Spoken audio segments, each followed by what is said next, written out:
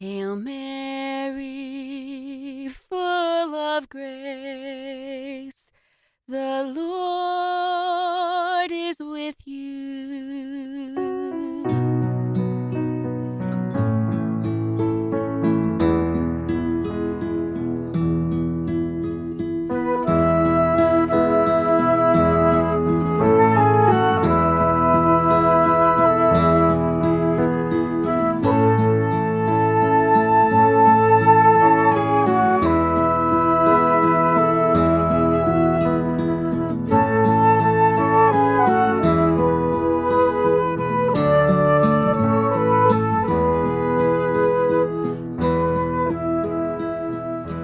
In the name of the Father, and of the Son, and of the Holy Spirit. Amen.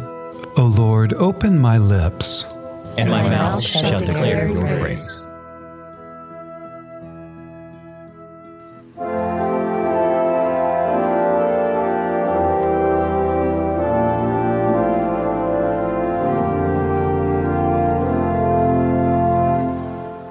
Let the Lord enter. He is King of glory.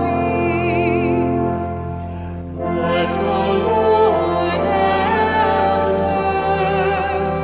He is King of glory. The Lord's are the earth and its fullness, the world and those who dwell in it.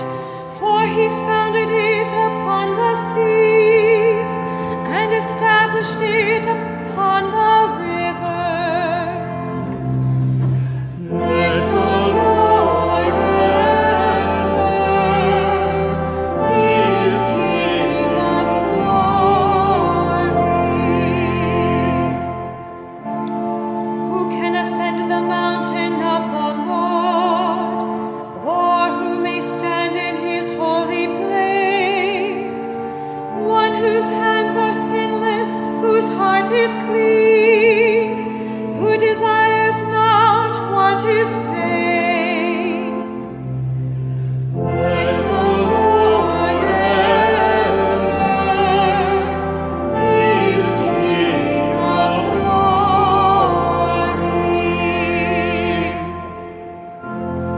He shall receive a blessing from the Lord, a reward from God his Savior. Such is the race that seeks for him, that seeks the face of the God of Jacob.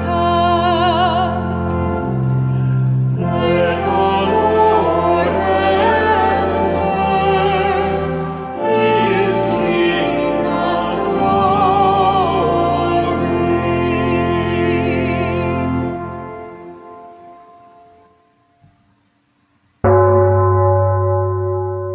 A reading from the prophet Isaiah, chapter 40, verses 1 and 2. Comfort, comfort my people, says your God. Speak tenderly to Jerusalem, and proclaim to her that her hard service has been completed, that her sin has been paid for, that she has received from the Lord's hand double for all her sins. The word of the Lord. Thanks be to God. You know, this time of year we're flooded with Christmas carols, right? We all might have certain favorites, or a certain carol is tied to a particular memory. Each song has its history, written in a time and space, yet sung by so many across the centuries. I mean, pretty much any major music star has a Christmas album, right? Well, this scripture passage from the prophet Isaiah reminded me of a particular Christmas carol that, after a quick Google search, I found dates back to the 16th century England, and found today over the speakers of department stores and radio stations. You know it. God rest ye merry gentlemen, let nothing you dismay. Remember Christ our Savior was born on Christmas Day to save us all from Satan's power when we were gone astray. Oh, tidings of comfort and joy, comfort and joy. Oh, tidings of comfort and joy.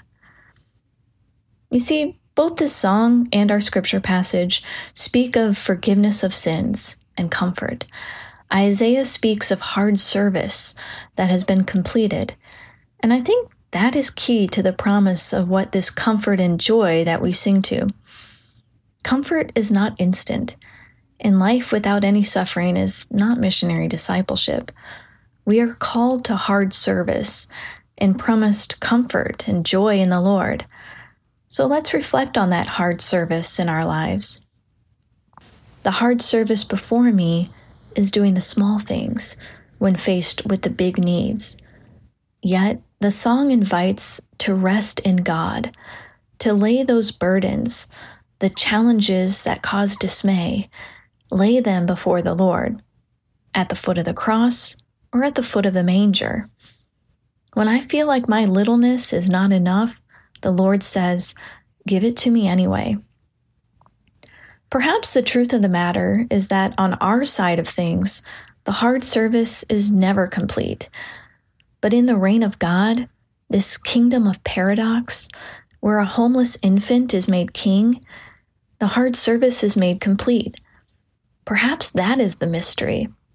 Perhaps that is the invitation to trust a little more deeply, to take comfort and find joy.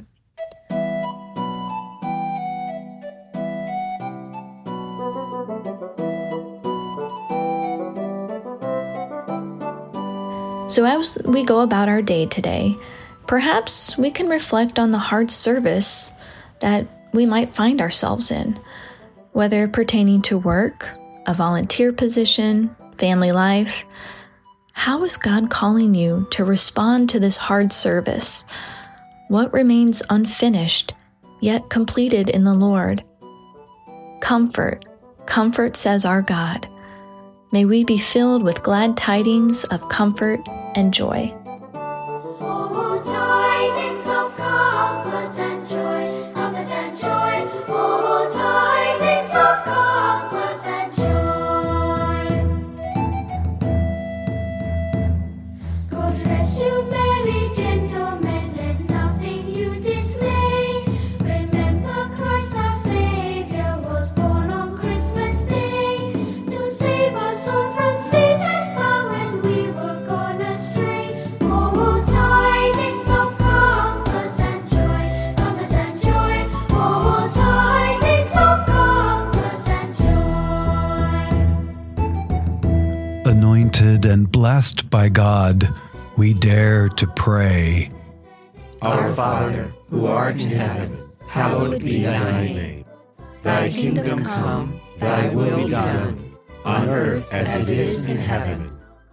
Give us this day our daily bread, and forgive us our trespasses, as we forgive those who trespass against us.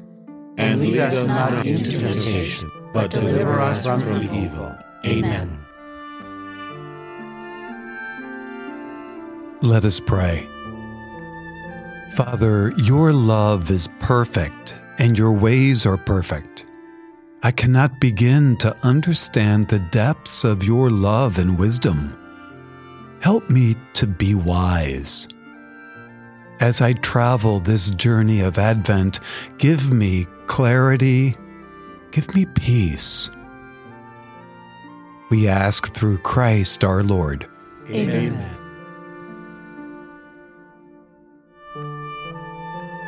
2 days down, 5 to go, the second week of Advent, where we're doing an act of charity for another. If you're following in our best Advent preparation, I hope so. I got mine scheduled for tomorrow. So if you're on our social media platforms, be sure and snap a picture and share it. The hashtag is on our app welcome screen. So there you go. Go forth in blessing, my friends. Thank you for being a part of our prayer today. And may peace follow you in the name of the Father, and of the Son, and of the Holy Spirit. Amen. We'll see you tomorrow.